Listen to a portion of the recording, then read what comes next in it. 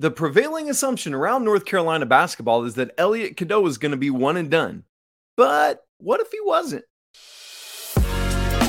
You are Locked On Tar Heels, your daily podcast on the UNC Tar Heels. Part of the Locked On Podcast Network, your team every day.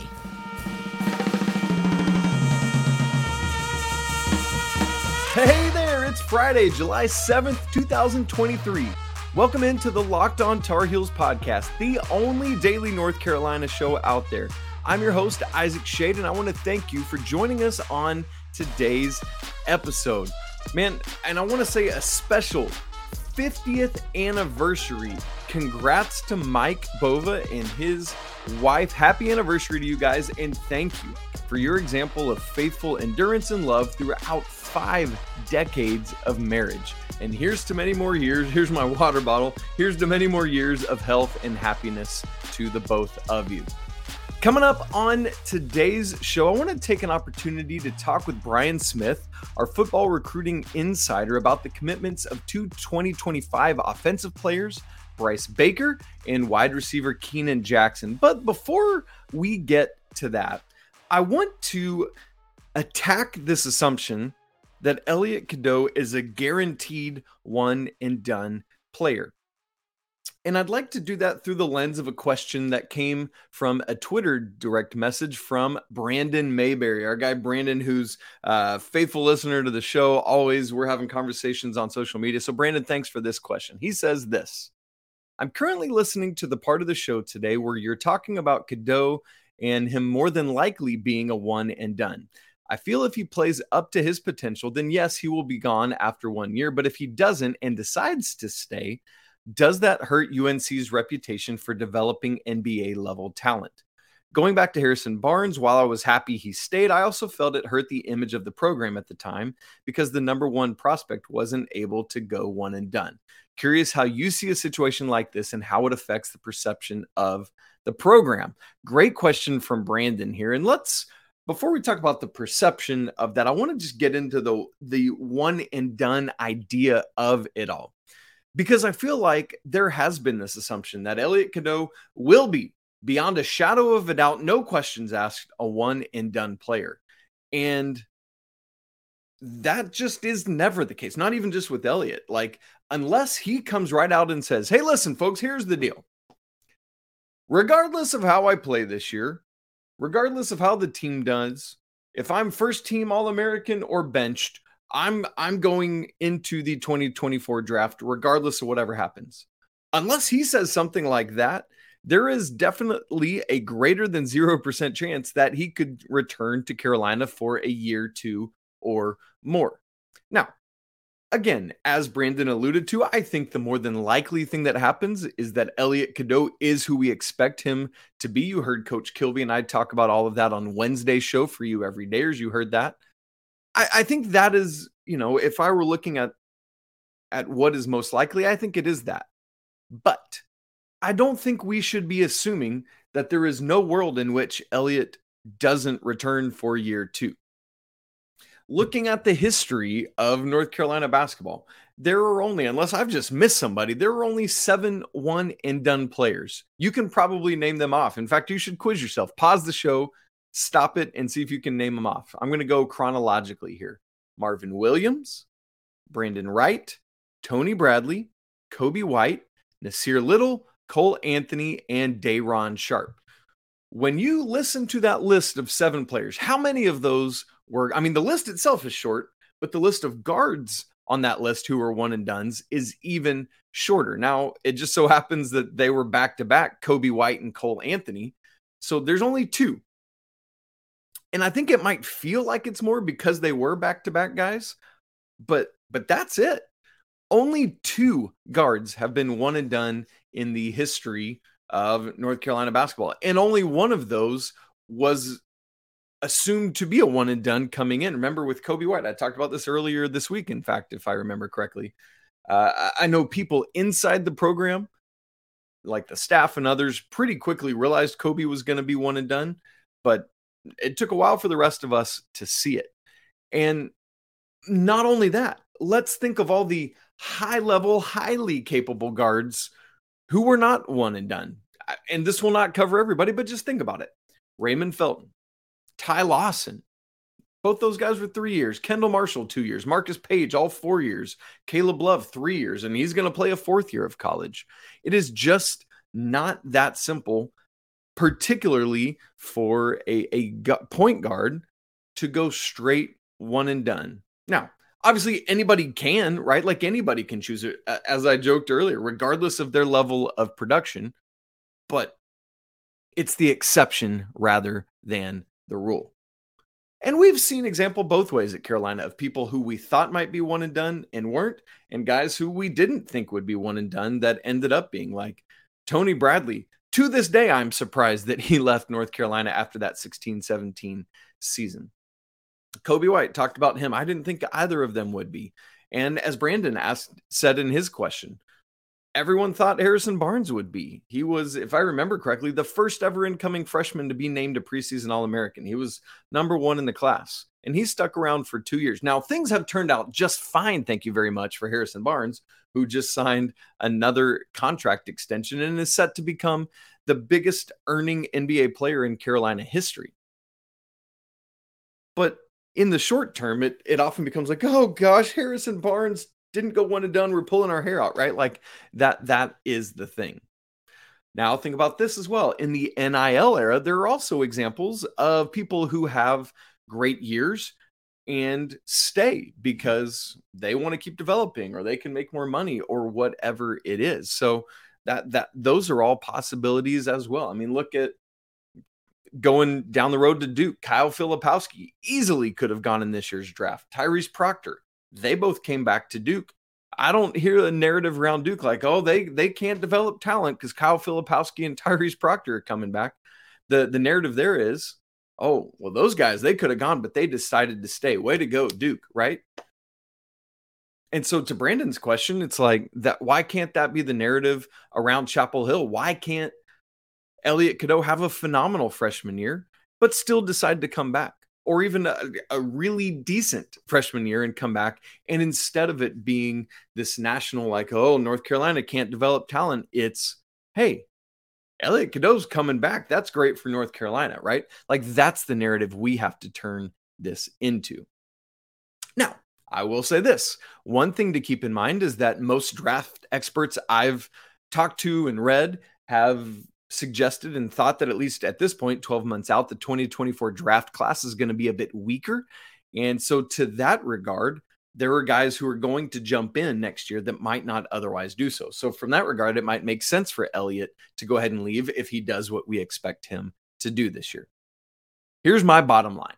If UNC has a wildly successful season this year, it's likely in large part because their freshman point guard had a wildly successful season himself and then would probably jump into the draft. And the opposite, I think, is true. If Carolina isn't very successful this season, it's probably in large part due to the fact that Cadeau doesn't have a great freshman season. That's just the landscape of college basketball in this day and age. For this conversation for me, at the end of the day, I just want to get rid of this narrative and assumption that it is a foregone conclusion that Elliot Cadeau is a one and done. Whether it's because of success or lack thereof, or whether it's just because he wants to come back. Either way works, right? And so he could be a one and done. He might not be. Either way, we'll have to wait and see. But the good news is that while we're waiting to see, in the meantime, we get to watch another year of Carolina basketball with a young man that many people expect to be immediately one of the best point guards in the country. And so let's watch it. Let's enjoy it for however long Elliot Cadeau is in Chapel Hill. And let's push back on the narrative that if he isn't a one and done, that Carolina has failed at development of NBA talent. Agreed? Agreed. All right. Well, from the floor general on the basketball court to a field general, UNC got a commitment last week from 2025 quarterback Bryce Baker. We've talked about him on the show, but we want to do so again with Locked On's football recruiting insider Brian Smith. And I want to find out, what about him is it that is just so special? But before we do that, I need to tell you that today's episode of Locked On Tar Heels is brought to you by our friends at FanDuel. Take your first swing at betting MLB on FanDuel and get 10 times your first bet amount in bonus bets up to $200. That's right. Just bet $20 and you'll land $200 in bonus bets, win or lose. That's $200 you can spend betting everything from the money line to the over-under to making a guess on who's going to hit the first home run of the game. And that's all on an app that's safe, secure, and super easy to use. Besides that, when you win, you get paid instantly on FanDuel. There's no better place to bet on MLB than FanDuel, America's #1 sportsbook. So sign up today and visit FanDuel.com/lockedon to get up to $200 in bonus bets. That's FanDuel.com/lockedon. FanDuel, official partner of Major League Baseball. March Madness is right around the corner. If you want to win your office pool, you need to stay caught up with all the college basketball action with the Locked On College Basketball Podcast. Every Monday, Andy Patton and Isaac Shade recap the biggest stories in college basketball, keep you up to date on the NCAA tournament bubble, and get you ready for the upcoming week of games. From the Big East to the Mountain West and everywhere in between, Andy and Isaac have college hoops covered on the Locked On College Basketball Podcast. Available on YouTube and wherever you get podcasts. Part of the Locked On Podcast Network. Your team every day. Man, it's a great pleasure to be joined on a Friday by Brian Smith, our Director of Football Recruiting here at Locked On. And Brian, I hope you had a great 4th of July. We were just laughing about trying to avoid getting blown up by fireworks earlier in the week. But man, it is great to be able to get on and talk about, first off, Bryce Baker today, who committed to North Carolina last week. Speaking of fireworks, oh, man, that's terrible. But this young man can blow it up on the field. And Brian, I remember several weeks ago, it might have even been a month or two ago now, you reached out to me, not even me to you, after seeing him at a camp and saying, listen, bro, we got to talk about this dude because he's electric and Carolina has offered him. And now he's going to be a Tar Heel. Why is it that you're so excited about Bryce Baker? Number one, before I get into all the mechanics and all that, if you're going to have a quarterback in today's era, which means everybody having one of these around in case you screw up, he's the right guy. Mr. Positive, wants to play hard, wants to work hard, everybody's buddy. He's the guy you want at the forefront of your program. I mean, let's be honest. When we go interview these kids and these coaches, the quarterback, they want to interview him the most because it gets the most clicks, it gets the most conversation. That's how people make money off advertising. It's just true. Bryce is going to get hammered at UNC in Chapel Hill because he's well-spoken, has the right answers, and he's just easy to get along with. As far as his play, I saw him at the Elite 11, and I was shocked. One of my buddies told me, hey, this kid's really good. Let me know what you think. That's my opinion. I'm like, okay. I had no idea at all. He's from North Carolina. I live in Florida. Rollouts, quick throws, over the top, level 1, level 2, level 3. He was as good as a player as there was there next to Aaron Nolan. Aaron Nolan, I think, he's going to Ohio State for a reason. This kid's right under it, but he's a year younger.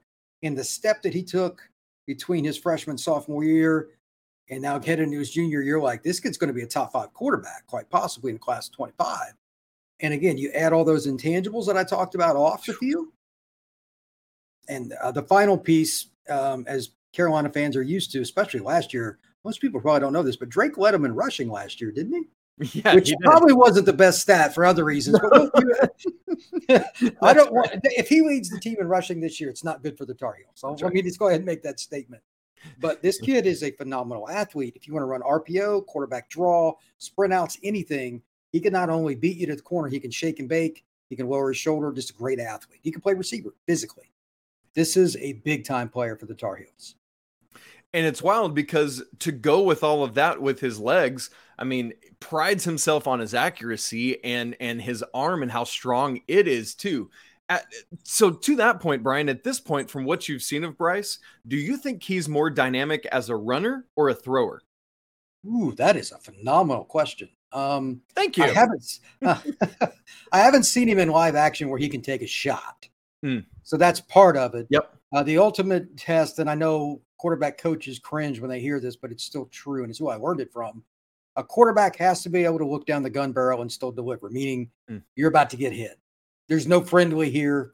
You got to do it. Now, that's changed a little bit. If you remember back, think about it. Peyton Manning, he used to he would just go to the ground instead of take the big hit. And a lot of guys do that because they don't want a $100 million guy getting smoked in the ribs. Right. Punt the football, live to play another down. I understand, but he has such ability to make guys miss. He's going to be in harm's way a little bit, but I don't think many guys are going to tackle him one-on-one. So I'm hoping for his sake it's used to extend the play and just throw the ball. But there are going to be times where you're thinking, man, this guy could be a 1,000-yard rusher too because he's such a good athlete. But it's just if your quarterback gets hurt, you're screwed. So I don't know how much he'll maximize that. 25 years ago, if he'd have played in like Mac Brown's offense when, he was at Carolina then, like running option, holy crap, it would have been a totally different deal.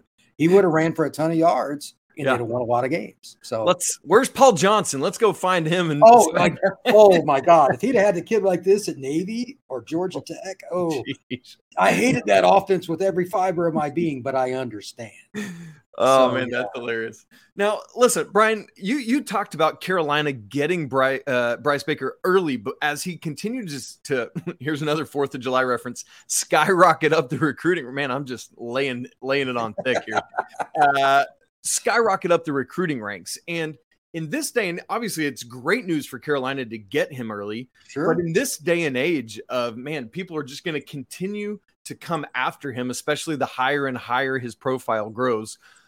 What is it that Mac Brown and Chip Lindsey and the rest of the staff are going to have to do to hold on to Bryce Baker?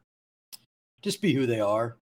Mac, I think, wins more recruiting battles just by shaking his hand and being a nice guy than anything else. I've never spoken to a recruit or a parent that said, man, this Mac Brown guy, what a jerk. He's like literally, I've had conversations. There's a lot of coaches that are really good at their craft. They're just not fun people to be around. A lot of people just aren't. And even Nick Saban, who's probably not warm and fuzzy, he does as good as he can in recruit, or he wouldn't have won. If you're going to the playoffs, at some point, it's about my guy's better than yours. And that's why you got to have certain guys. But recruiting is about relationships. The Tar Heel name and being State U means something to him more than it does a lot of other kids because he's, he lives in North Carolina. But that doesn't mean that like Michigan or Ohio State or somebody else isn't going to recruit him too. So you got to just build that relationship over time. And the other piece is something you're probably going to ask me about. Hey, you can be the centerpiece for our 25 class. Why don't you help us try and that? Because like I've told people this for years, especially with more people moving down from like New York, PA, et cetera. Charlotte's the hub for the South, for the banking industry. There's jobs galore.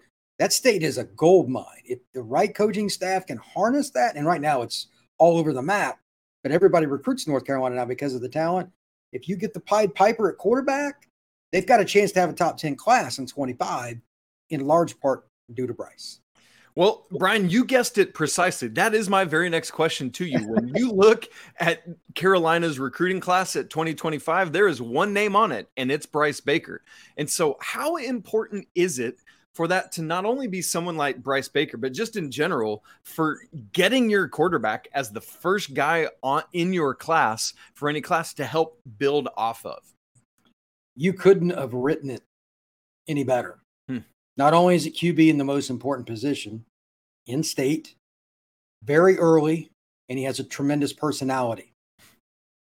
What more could you really want? You know what I mean? Like he's going to be able to go to campus. I'm sure he'll go to a couple games this year. Sure. He'll meet with some of the kids in the 24 class, some of the freshmen, et cetera. Say, hey, I'm coming, looking forward to meeting you. And he's, in a way, goofy as this may sound, he's a lot like Mac. Nobody's going to meet him and go, oh man, this Bryce kid, I don't know about this. What a joker. Yeah. He's a really easy guy to get along with. So he's competitive on the field, but he's the kind of guy you want to hang out with, go watch a baseball game with, do whatever. He's fun to be around. That's going to sell. And I'll bet you money within the next 2 to 3 months, I don't know who it is. I haven't even looked. There will be a wide receiver commit to UNC in the 25 class. I'll bet you that. Steak dinner right here, man. What do you say? I got Bryce getting a receiver. What do you think? Listen, I would not like to take that bet because you're preaching to the choir on that one. But man, I'd love to sit down and eat a steak together. So let's make that happen. Maybe we can make it happen. All right. Now, Brian, there is no guarantee that Bryce Baker will come to Chapel Hill in a couple of years and carry on this phenomenal quarterback legacy that's been set by Sam Howell and now by Drake May. but the Tar Heels are going to have to bridge a gap between for 2 years for 24, or I guess just potentially for next year, and then when Baker comes. But at the level at which he's rising, knowing that he's still got 2 years of school left, do you see him rising to that level? And I know I'm asking you to predict into the future, but to those kind of Sam Howell, Drake May heights, can he get there?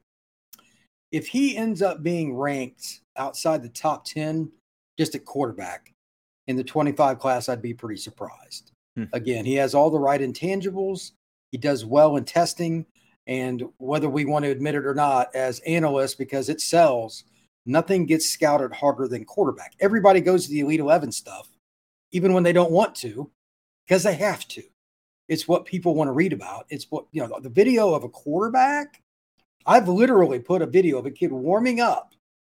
Not a drill, but warming up, and it gets 60, 70,000 clicks on Twitter. It's just the way it is. So, And he's the guy that's going to tell you all the right things. He's going to be very easy to interview and all that. And the arm does not lie. He was the best underclassman, in my opinion, at the Atlanta Under Armour or Elite 11. That's a lot of dudes. So he's probably going to end up in Los Angeles. I'm going to go to it next year. Maybe I'll interview him and I'll bring him on for you. Who knows? Love that. That would be great. Well, Brian, Bryce Baker's going to be great, but as you kind of joked about with our steak dinner a second ago, he needs receivers to throw to. One of those, yeah, right? So one of those could be Keenan Jackson, who just recently committed in the class of 24. In fact, he's Carolina's first receiver commit to that class. We're going to talk about Jackson coming up in just a second. Okay, Brian, Carolina got their first wide receiver commit in the class of 2024 recently. 6'3", 185-pound Keenan Jackson transferred to, at least recently, Weddington High School in North Carolina. And he's a 3-star commit, but who cares what stars are on it? Can this dude go get a ball? Yes. I like his film for a couple of reasons. Number one, he's a kid that would drive you crazy as a defensive coordinator, because there were numerous plays where either the defensive back is right next to him or there's two, and he just came down with it. Really good hand-eye coordination. That's the first thing. Two, he's got the frame. He's 6'3", 180, 190 pounds. And then finally, he's just really nimble in space. I was surprised at how well he got yardage after the catch. They used him a lot on screens at his old high school, and he's not a burner. He's not a guy that's just going to run by somebody, run a 4.35. But he gets to the point he needs to, jumps up and takes it off your head, and then he just continues on. He's got really good balance, too. Really good football prospect, and probably one that will play the boundary spot in a spread. Gotcha. Now, Brian, why? I mean, obviously you love to have the God-given body, right? You can't learn that. But why is it so important to round out that with all these other skills you're talking about? Great size, being able to run screens, blocking with that size, being able to, get some yak and all of that stuff. Why is that so important? When you're going up against these spread offenses, defensive coordinators don't have many advantages. They love it when you trot out a wide receiver they don't have to pay much attention to, because they can focus on your dude or your dudes. If you have a boundary guy that can take the ball off your head, and you got to it's really hard to put the free safety to that side. When you're running triangle to the other, you got one guy, you really hope he's not a guy, because it's just, you got one guy out there. There's nothing you can do to help him. So that's why he's important. And it's also important that he does those intangibles to help block. Carolina's had great quarterbacks, but people sleep on just how good their running game was the last several years playing power football. Remember a couple years ago when they played Miami, they averaged over 10 yards a carry. That's one of the craziest offensive games I've ever seen at any level. That was Devontae Williams, Michael Carter backfield. Yeah. They just they ran about 3 plays. They just executed the heck out of it, and Miami got just whacked. So I think you have to look at it from a big box perspective. Who plays off of each other? He's your boundary. Now Mac and his group need to go get a guy that can really run. Obviously, Mr. Downs kind of set that bar high recently. Holy cow, was that kid good? So phenomenal, yeah. But I'm not saying you have to get Downs. I mean, it would be nice, but they need somebody to complement him. And the way to do that is just recruit your own state in Atlanta. As long as they continue to do those things, they'll be just fine at wide receiver. Okay, now speaking of which, Brian, you're just setting me up so well today. This is great.